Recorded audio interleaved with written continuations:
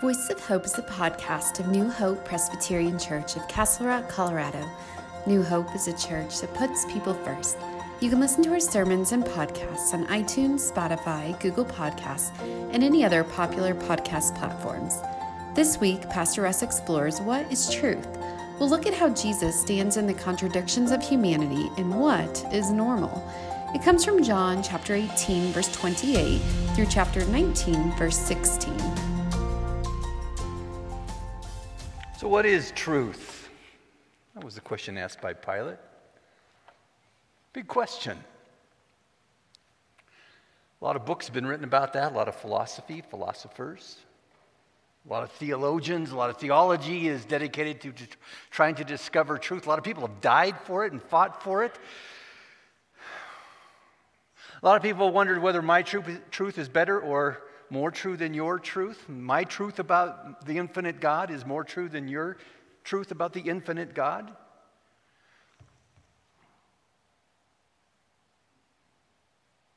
News programs. News programs are full of people trying to say, no, this is what's really going on. This is the truth. Listen to us. Political campaigns, parties, countries, diplomats. Everybody is trying to get people to come around to their version of the truth. So it's not a small question. What is truth? I don't know if Pilate was actually expecting an answer, or if he was just exasperated, if there was something he was kind of hoping that maybe Jesus would fill him in. But if he was disappointed. Because Jesus didn't say anything. Right? That passage, and what is the truth? And then there is this pause. And I think it just got really awkward. I think it just got really uncomfortable. And when he didn't get an answer, he just moved on. Because that's what happens sometimes when we get to those places, those awkward pauses in our life, when the truth of our life, and we can't even put words to them, because before there are words, there is the silence. And in that silence, if we can stick around, if we can hang in there long enough, there is something that begins to emerge. And the truth is being thrown back onto Pilate and back onto the crowd.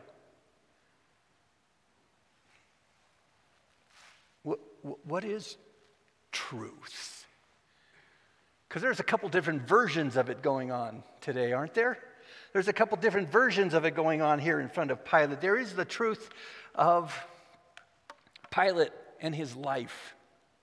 In that moment, I wonder how much of it just started to dawn on him. He really had a miserable job. He was dealing with really annoying people in a really miserable little stretch of the desert. It was a minor kingdom in the big picture of things, and he had gotten stuck here. You could just see the irritation in his life and in his voice in this one scene. They won't even come in to see him. They get him up. They has to go out to see them because of their traditions again, and he doesn't understand why they're so upset, and it just makes them more upset. The truth of his life. The truth of a crowd that just days before was captivated and cheering for this same guy and saying, this is the one who God has sent, and now they're saying, crucify him. This is the truth in that moment. If you pause long enough, if you hang in there long enough.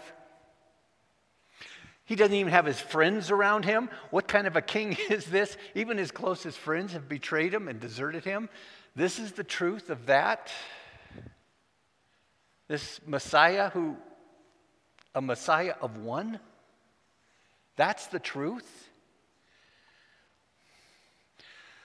Behold the man, he says finally. He brings him out, and he's all beat up. He's got a fat lip. He's got cuts. He's bleeding. He's unrecognizable. Listen, okay, here he is. Here's the guy. This is the truth of who we are this day. This person who isn't a threat to anyone. Here's the truth. It's also the truth about humanity at that point, isn't it? Not just in that day, but all days. One person talked about the truth as that thing that before there's words, it's silence. It's like, watch the TV. The next time you watch the news, just turn off the sound and just watch the pictures. Just watch the images, one after the other. Keep it on during the commercials. Keep it on for the sports section. Keep it on and just let the weight of all of that. Here's the truth of humanity. We are really good at healing people, and we are really good at killing people. We create and we destroy, and we're good at both. That's the truth of who we are. That's the truth of what is happening in this moment, in this silence, in all this vortex of everything of what it means to be human. Here is where Christ is standing. Christ is standing in this place with this truth. Here's this humanity that can create amazing art and culture, and we can build theaters where people come and are entertained, and in a moment we can reduce it to rubble, and now it becomes a death trap. That's the truth of who we are. That our greatest innovations, our greatest genius, often is first given into how can we inflict pain and destruction on other people.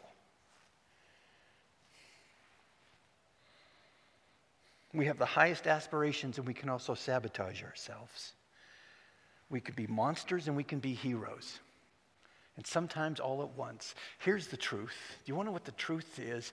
It's Jesus and not giving words, and just by standing there, the weight of the moment, the weight of history is right here. It is the truth of our own lives and the truth of the paradox of who we are. This is more than just turning phrases. This is getting to the paradox of you and I and who we are, of wondering whether even there is such a thing as truth, or maybe it's just the compilation of all the little truths of our lives and the facts and figures, and somehow hoping that's enough. It's giving ourselves to things and then wondering if it matters or if anybody notices. It is the truth of our own grief and the ache of our life, and wondering whether anybody cares. It is that ache, and in that ache, Jesus is standing there too. Because that's where Jesus stands. Jesus doesn't just come for the cathedrals. Jesus doesn't just come for the mountaintops. Jesus is most profoundly present in the places where life aches and it makes no sense. It's chaotic, it's ridiculous, it's painful, and there is Jesus choosing to stand there. Because this is also about the truth of God. This isn't just about the truth of Pilate, humanity, and ourselves. This is about the truth of God. And Jesus came to change our minds about who God is. And so in this we have the absurdity of the person who is to be the judge of the living and the dead now being judged by a mob. The one who is the truth is being sabotaged and overtaken by lies. The one who is going to be the bread of life is the one who hungers. The living water is going to thirst. The healer is wounded. Here's the paradox of this moment, and it's telling us something profoundly about God, because that is where Christ chooses to stand.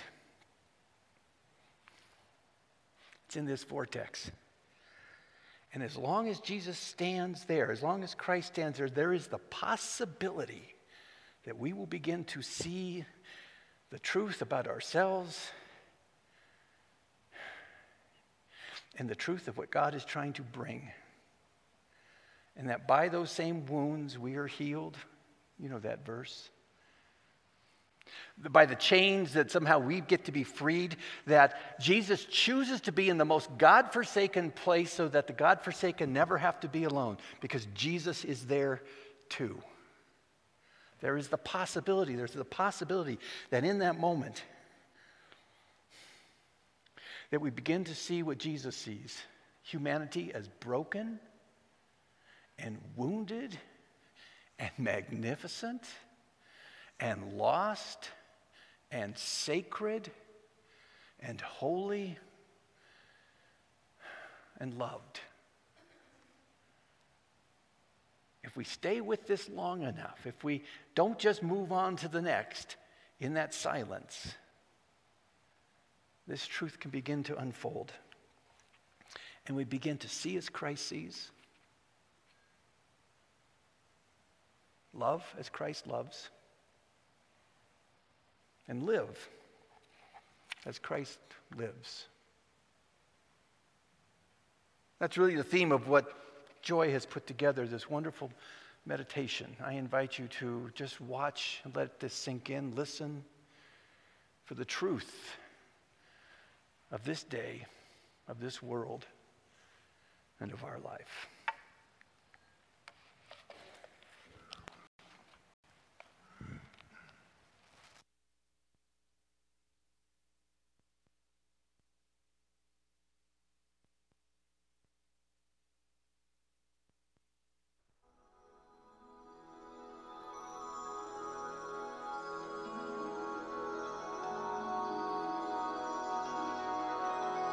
It is true, the world is wounded, weary, and worried.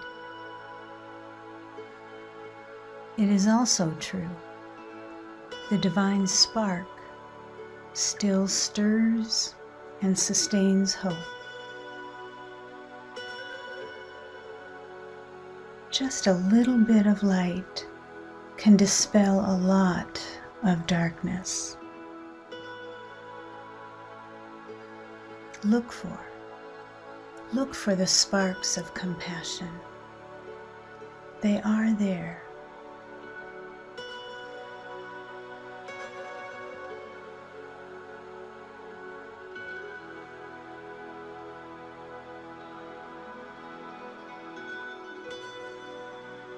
Please pause with me and open your mind's eye. What person, persons, or need comes into focus?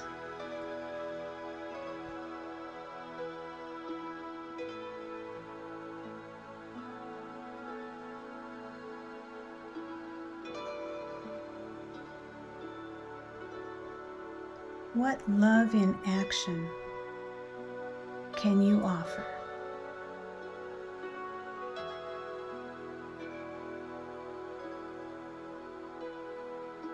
That is your divine spark of compassion.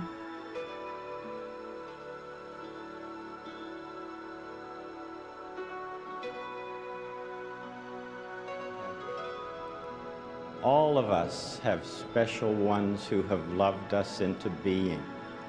Would you just take, along with me, 10 seconds to think of the people who have helped you become who you are?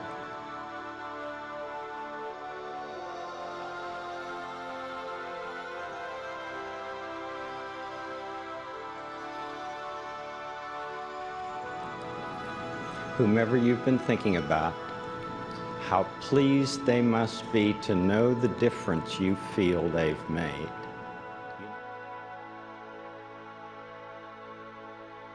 The wonder of the divine spark residing within each and every person, stirring and sustaining hope, revealing the spirit of infinite love.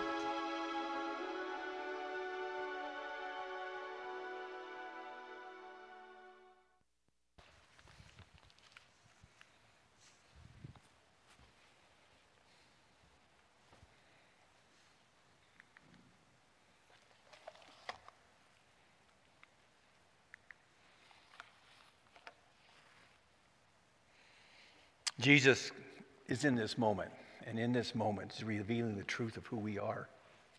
But in also, this is the truth of who we have it in us to become, who we can be, because this is one of those unique stories that's a part of John, that John felt like, you got to know this stuff. This is a story that's going to be really important if you're going to understand what it means to have life abundant. Because here it is, he's setting up two very different realities and asking us to choose which reality will we lean in towards, which one will we give ourselves to.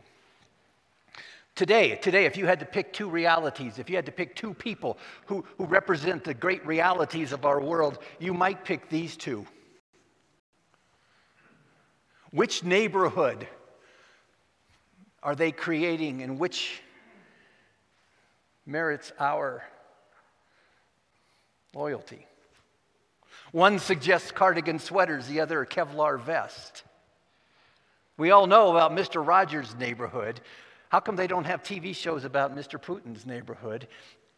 And it's because that's what's called normal. I think it was a couple weeks ago, David Brooks had this article about normal and what normal is, and that we think of getting back to normal. And he said, be careful.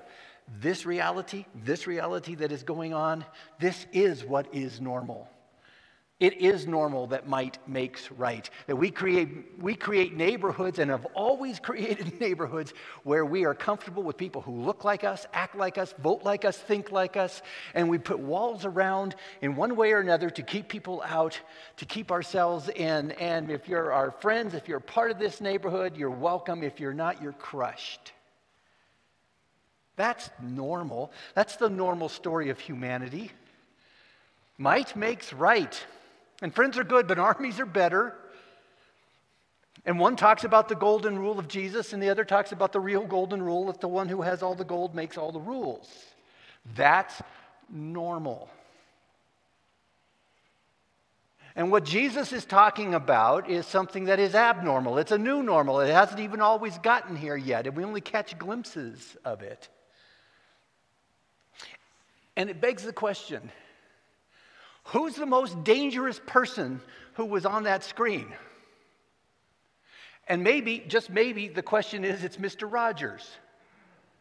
Are we setting up our children for a world that doesn't really exist? Are we setting them up to succeed in a world where what's normal doesn't look anything like that neighborhood? Maybe it's fine for kids and for kid stuff, but adults, really? This seems pretty frivolous, pretty irrelevant.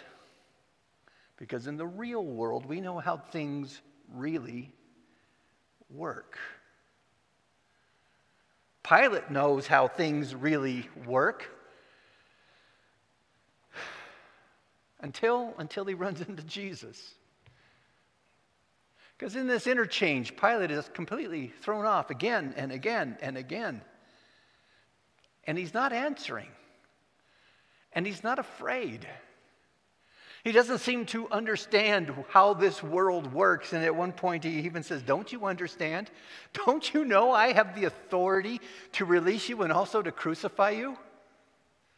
And in Jesus' response, it was, you don't have any more authority than what you've been given. And that really scares Pilate. Because it's in this moment, that it's revealed who really is the prisoner. And it's not the one who's bound, and it's not the one who's got the crown of thorns. It's the one who thinks he's in charge, and he's not.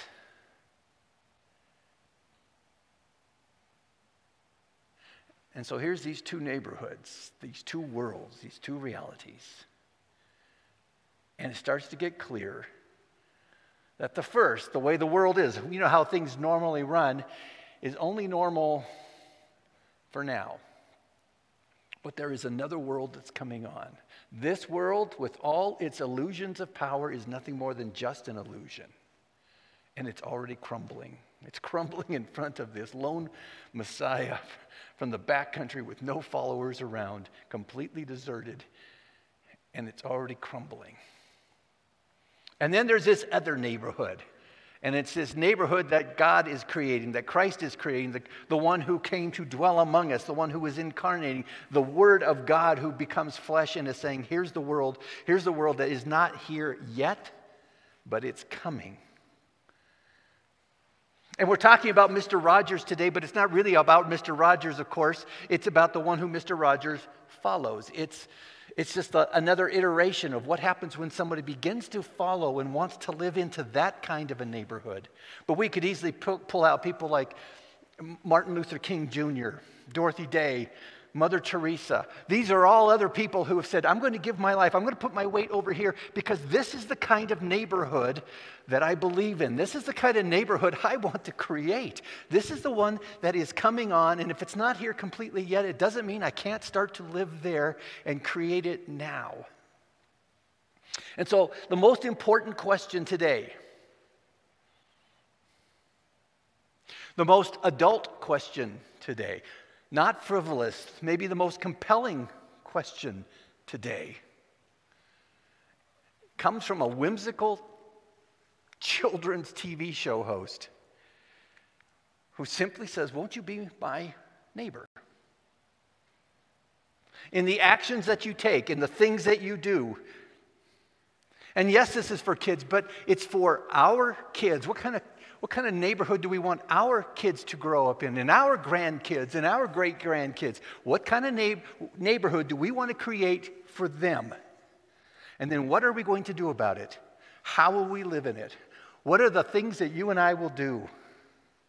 And then it's not just for our kids and our grandkids, it's for others and their children and the ones who haven't been born yet. What kind of neighborhood will we create? Which kind of reality? What kind of things will we do to create this neighborhood?